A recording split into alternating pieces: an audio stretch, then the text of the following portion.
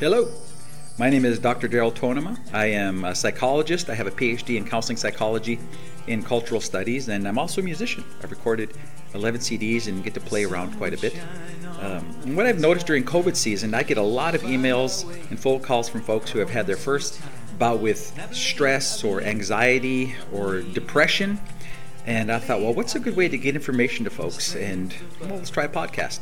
So we're starting a podcast called The Singing Psychologist. And it's going to come in 3 different sections. The first section is going to be about psychology, some interesting things about psychology. The second one, I'll be interviewing folks.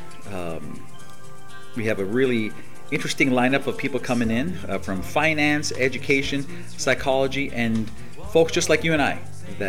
What I've found is that every story is amazing. Everyone has an interesting story. Every life is a comedy and a tragedy and a mystery. So kind of knowing that there's all of us out there kind of in the same boat.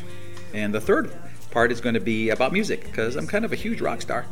So I want to interview myself and some of my friends that are musicians and playing their music and getting to know some of them. So you can listen and download from your favorite podcast platforms and tell your friends. Again, the podcast is called The Singing Psychologist. I'll talk with you soon. Let's take care of each other.